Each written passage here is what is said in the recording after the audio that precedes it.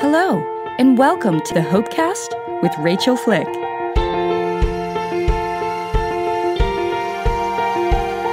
Rachael is a speaker, counselor, and an overcomer. As Rachael is walking through her own journey of grief, she's challenging others to persevere and overcome their own circumstances. We pray that you will be encouraged by this podcast.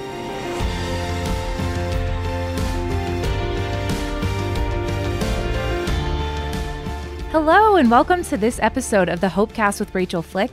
I'm producer Jess, and with me today is producer Mike, and we are your guest announcers for the show today. Hey, Jess. We have a special episode of the Hopecast for you today.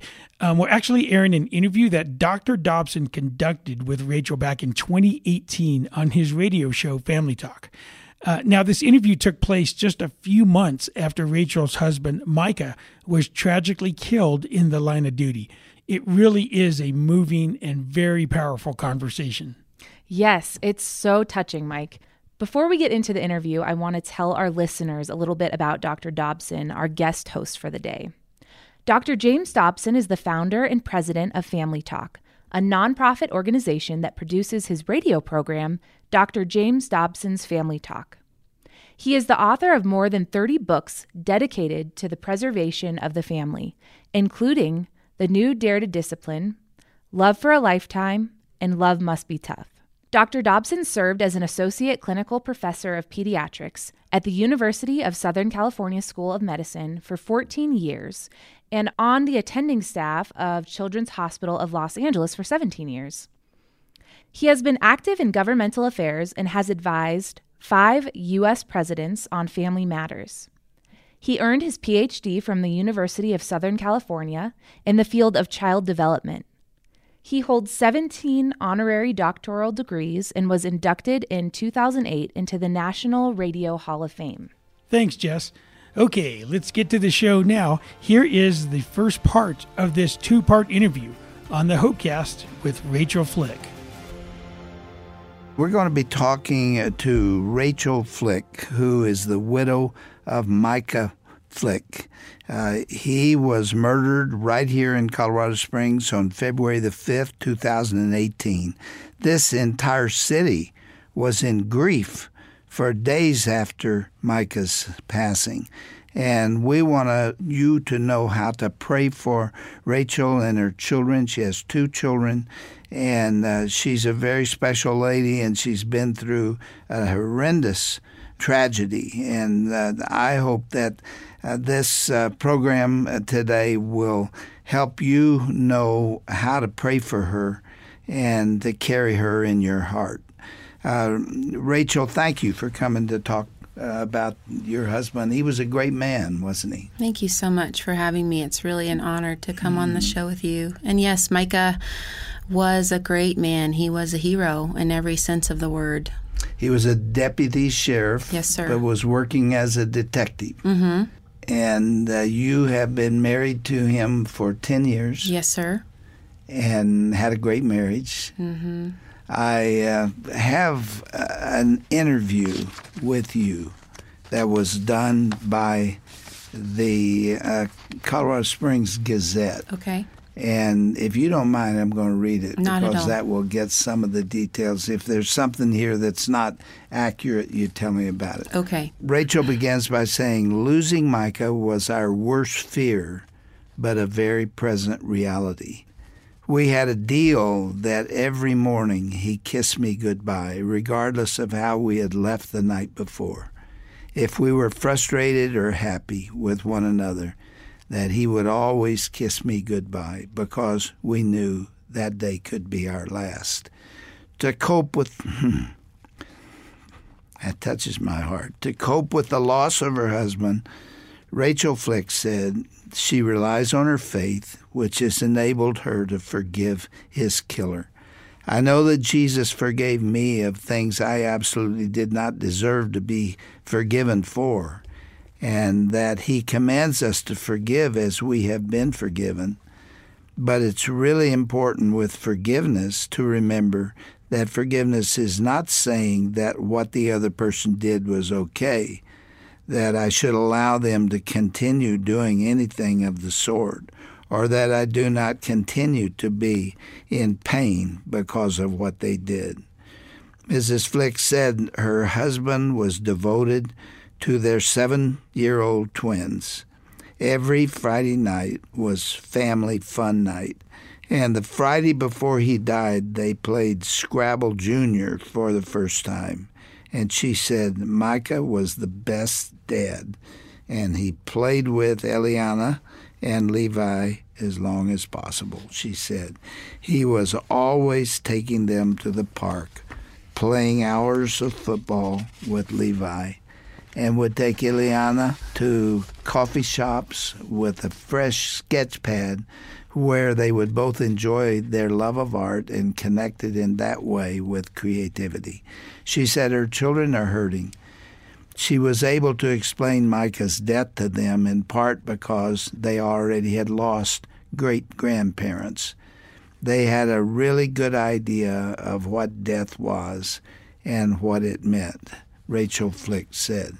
And so when I told them that Daddy was gone, that he wasn't living anymore, they are very capable of understanding that at a pretty articulate level.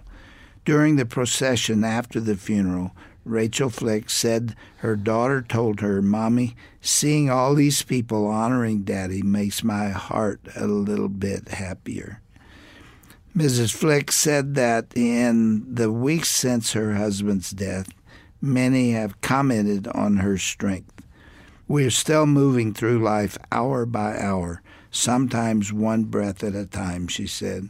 We cry as a family together often, but we don't grieve like people without hope because we know that Micah lives. Micah's in heaven, which is a very real place, and we're going to see him again. She also called for respect for law enforcement and nationwide unity. Micah was a courageous man and a man of integrity. But Micah was human, and he struggled with insecurity just like all of us do, she said. He always asked himself if he was doing enough. Did his sacrifice make a difference? When I watched you from behind Micah's hearse, lining the streets and waving flags, you told me that he did matter. You brought your children to salute Micah on the way to his final resting place. You modeled honor and respect for Micah and the men and women who risk their lives every day for us. That is very, very touching. Talk about what you just touched there, about the people of Colorado Springs lining the streets. It was a remarkable thing. Describe that day. Everywhere we went that week, between the day that Micah was killed and the day that he was buried, there was a formal processional, and Colorado State Patrol would close the roads everywhere we went, and there was a motorcycle escort, and we had the honor guard with us everywhere we went. I had never been exposed to a line of duty death before and how they honor that officer with everything they have over every moment, even to the point that Micah's body was never alone 24 hours a day. Even at the coroner's office, there was honor guard standing beside him throughout the night watches. And so for the people to show that that was also important to them, that they would come out, because the first procession from the hospital was late in the evening. It was very cold, and they had put out the processional route only, within an hour. And yet people still made time to come and to bring their children bundled up like little marshmallows with flags and put their hands over their hearts as Micah passed by on the way to the coroner's office. And we sat in the undersheriff's vehicle and followed Micah to the coroner's office and watched all of these people who had sacrificed their time and energy and comfort to come out and say, we honor law enforcement, we honor Micah, his death matters to us. How did the killing occur? Micah was on an undercover auto theft investigation team that regularly, at least once a week, went out and found stolen cars and followed them until they were able to connect the person who had stolen the car with the car. And then in plain clothes, they would go and apprehend the suspect. So on that Monday, they had been following this particular person throughout the day. And as they had done many times, very skillfully, highly skilled team of men and women, they went out and around 3:30, 3:45, the operation took place where the suspect was far enough away from the car to do what they called a snatch and grab, where they would just wrap him up and put handcuffs on him and take him to jail. And this particular gentleman had a gun in his hoodie, and when he was surrounded by 5 or 6 officers and they, said police, he pulled the gun out of his hoodie and began to shoot. And the first bullet went into Deputy Scott Stone. He hit him in the hip. And as Scott has told me, that he went to shoot Scott in the head for the kill shot. And Micah stepped in between Scott and his killer and to wrestle the gun down from him, and made a 1 in a million shot just about half an inch above his vest right into his neck and his chest. Mm-hmm. Did he die instantly? It's interesting hearing the different testimonies from the men and women who were there that day, because when, as Grossman calls, code black, when you go to that level of arousal and you get tunnel vision and ringing in your ears, and everyone sees the story slightly differently, and that's normal for trauma. Yes. But so I've heard several different accounts, but it sounds like he didn't live for more than 5 minutes at most. Mm. How common is this now? We hear in the national media of these senseless killings that are taking place, like the one in Dallas where 5 police officers went down. From your perspective, how often is this occurring? And when you said that every morning you knew could be your last with your husband, is that an overstatement, or was that a reality that you lived with? I believe that that's a reality that we lived with. We are in a nation right now that is at a crisis of disrespect for law enforcement. And the 2 officers who were killed in Colorado before Micah, Heath Gum and Zachary Parrish, those were ambush killings where people intentionally called the police so that they could take their lives and for no other reason. And that has also happened in Louisiana and in Texas, and it's happening nationally.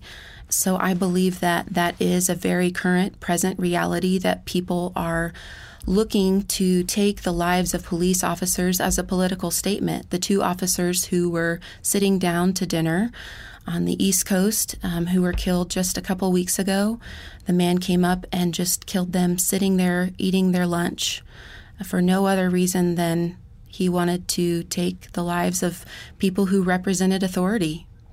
There is so much what would be called random violence in our country at this time. It's a sickness. It's a disease.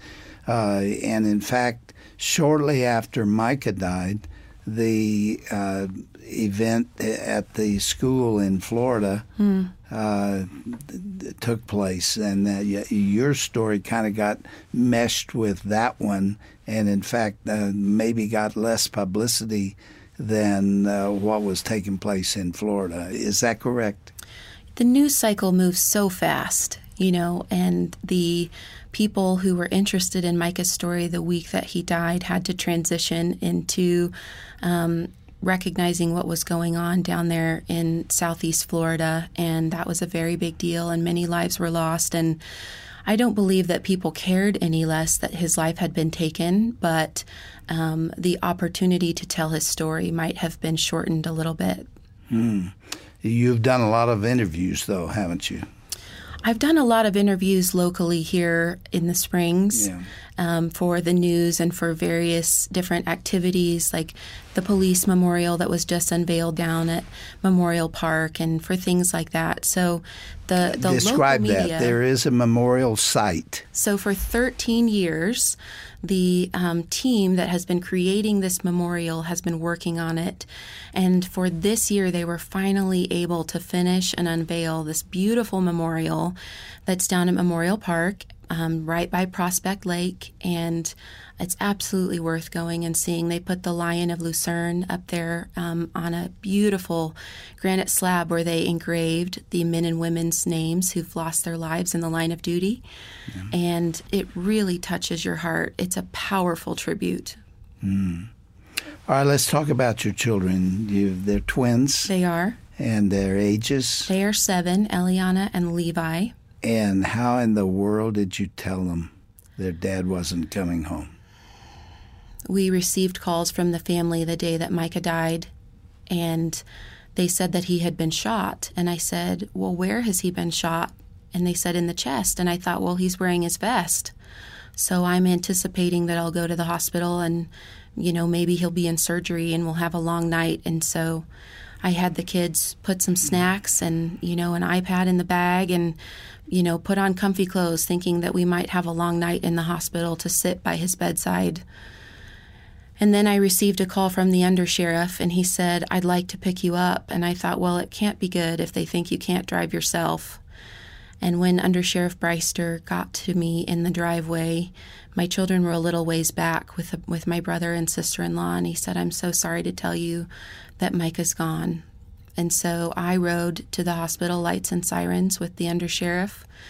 And that gave me kind of a moment to cry and scream and pray and throw a fit for about 15 minutes. That must have been crushing. I can't imagine. As I said in that report that you read from the Gazette, it was my worst fear realized. The daily reality that I lived with, someone brought me that in truth. And so I felt a tremendous surrounding of the presence of God in that car. Even as I was in so much pain, I felt and saw him all around me as we drove to the hospital. And so because I had been given that moment to throw my fit, I was able to gather myself that when they brought the twins into the room with the family, I took them on my lap and I said, Daddy's not here anymore. He's in heaven. He didn't make it. How did they react? I had them one on each knee and one arm around each kiddo, which as a twin mom, you learn to hold both your kids at the same time, no matter what. And so, they leaned in and we all cried together. And the room was full of the immediate family, which for us is about 14 people or so. And we were all just, crying, grieving, wailing, weeping, just overwhelmed. Did they know he was in a dangerous business?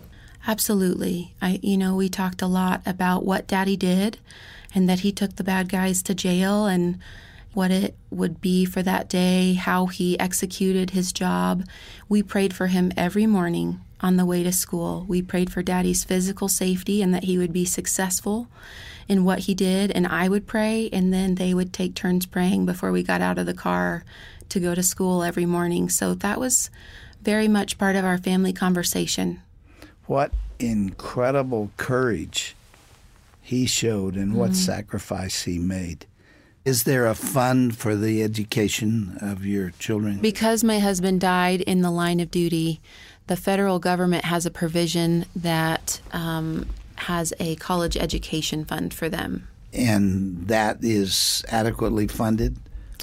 That's one of the questions that I haven't dug into is how much they receive. Mm-hmm. That's a question moving forward to kind of explore some of the benefits that we haven't had a chance to tap into yet. Are your kids in a Christian school or a private school? They are in a charter school, yes. One of our local classical academies. Well, I would like to ask our listeners who are able to help to also contribute to the fund that's been set up in situations like this. And so those who would like to donate to the Flick family, please go to the El Paso County Sheriff's Office Foundation. That's 1980 Dominion Way, Colorado Springs, Colorado, 80918. Let me say it again. El Paso County Sheriff's Office Foundation, 1980 Dominion Way, Colorado Springs, Colorado, 80918. Rachael, you told the Gazette, our local paper, that you had forgiven the killer of your husband. Yes. And that it was obviously difficult for you because the Bible demands that you do that, and yet how do you do that to find forgiveness for a person who, in a vicious and violent way, took your husband away from you? How hard was it for you to do that? I found the strength to forgive Micah's killer because I in no way have lived a perfect life, and I have had seasons where shame was a very real companion for choices that I have made. And I have seen in a picture in my mind Jesus sitting down with me in that place of shame and being present with me in that pain and giving me his tangible, literal forgiveness when I was absolutely in sin. And that experience was transformative for me. And so I know that it is not my right to hold judgment over others, that the Lord says, vengeance is mine and I will repay. And if I trust... Did you struggle with it, or did the Lord get you over that hump? I think that there have been other places in past relationships where I've really wrestled with forgiveness and worked through that place.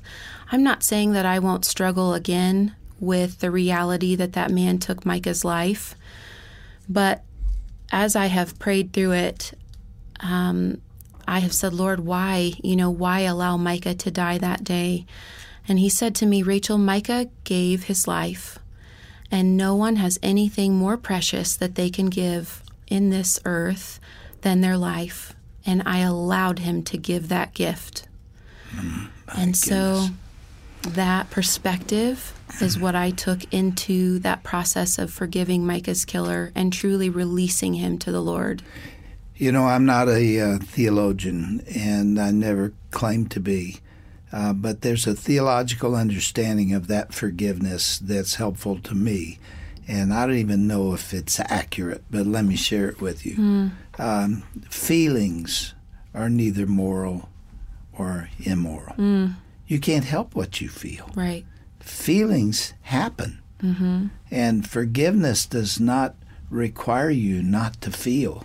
No, not at all. And you can stuff that down if you want to, or if you feel you're obligated to. And I don't think it's a violation of forgiveness to still feel that man hurt me. Absolutely. That man did something terrible to me. Yeah. And he deserves whatever the state chooses to do with him. What forgiveness means in that context is that I don't want to hurt him. If I could take vengeance on him, I wouldn't do it. I have given this issue to the Lord, and I'm saying, vengeance is thine, and I will not try to take that. But I still have feelings. Absolutely. You understand the difference between those two? Yes, I have a mentor that says feelings don't have brains. Yes, And but they occur. They are very powerful, right? But we can't believe that we haven't forgiven because we still wrestle with the emotion of the event. And I've had another counselor that said to me, you'll never heal the heart with logic. Yeah. And so there are places in that have nothing to do with the logic of believing that God will do what he said he will do, and that he promises to repay what the locusts have eaten. He promises to bring beauty from ashes. He promises to restore what the enemy has stolen. In Genesis 50:20, he said, what you intended for my evil, the Lord intended for my good. And I can stand on those promises and still hurt. Well, we hate to cut it here, but this is all the time we have for today. You have been listening to an interview that Dr. Dobson conducted with Rachael back in 2018 on his radio show, Family Talk. If you've missed any part of the show today, you can go to rachaelflick.com and click on the podcast button at the top of the page. This episode, as well as every other past show, are available for you to listen to. That's right, Jess. And if you like, you can listen to the Hopecast on your favorite podcast platform. And if you happen to listen on Apple Podcast, we would really appreciate it if you could give us a rate and a review. Well, thanks for joining us today. Be sure to tune in next week for the conclusion of this powerful interview on the next edition of the Hopecast with Rachael Flick. You've been listening to the Hopecast with Rachael Flick. To find out more, go to rachaelflick.com. While there, you can discover more information about all of the platforms that this podcast is on. If you listen to the show on Apple Podcasts, we would appreciate if you would subscribe and leave us a review. Also, another great way to stay informed with the Hopecast is to follow Rachael on Facebook, Instagram, YouTube, and Twitter. Just click on the social media icons at the top of the page and you'll be directed to Rachael's social media sites. While you're online, you can book Rachael for your next speaking engagement. Her inspiring message will sure to engage and touch the heart of your audience at your next conference, church event, or business function.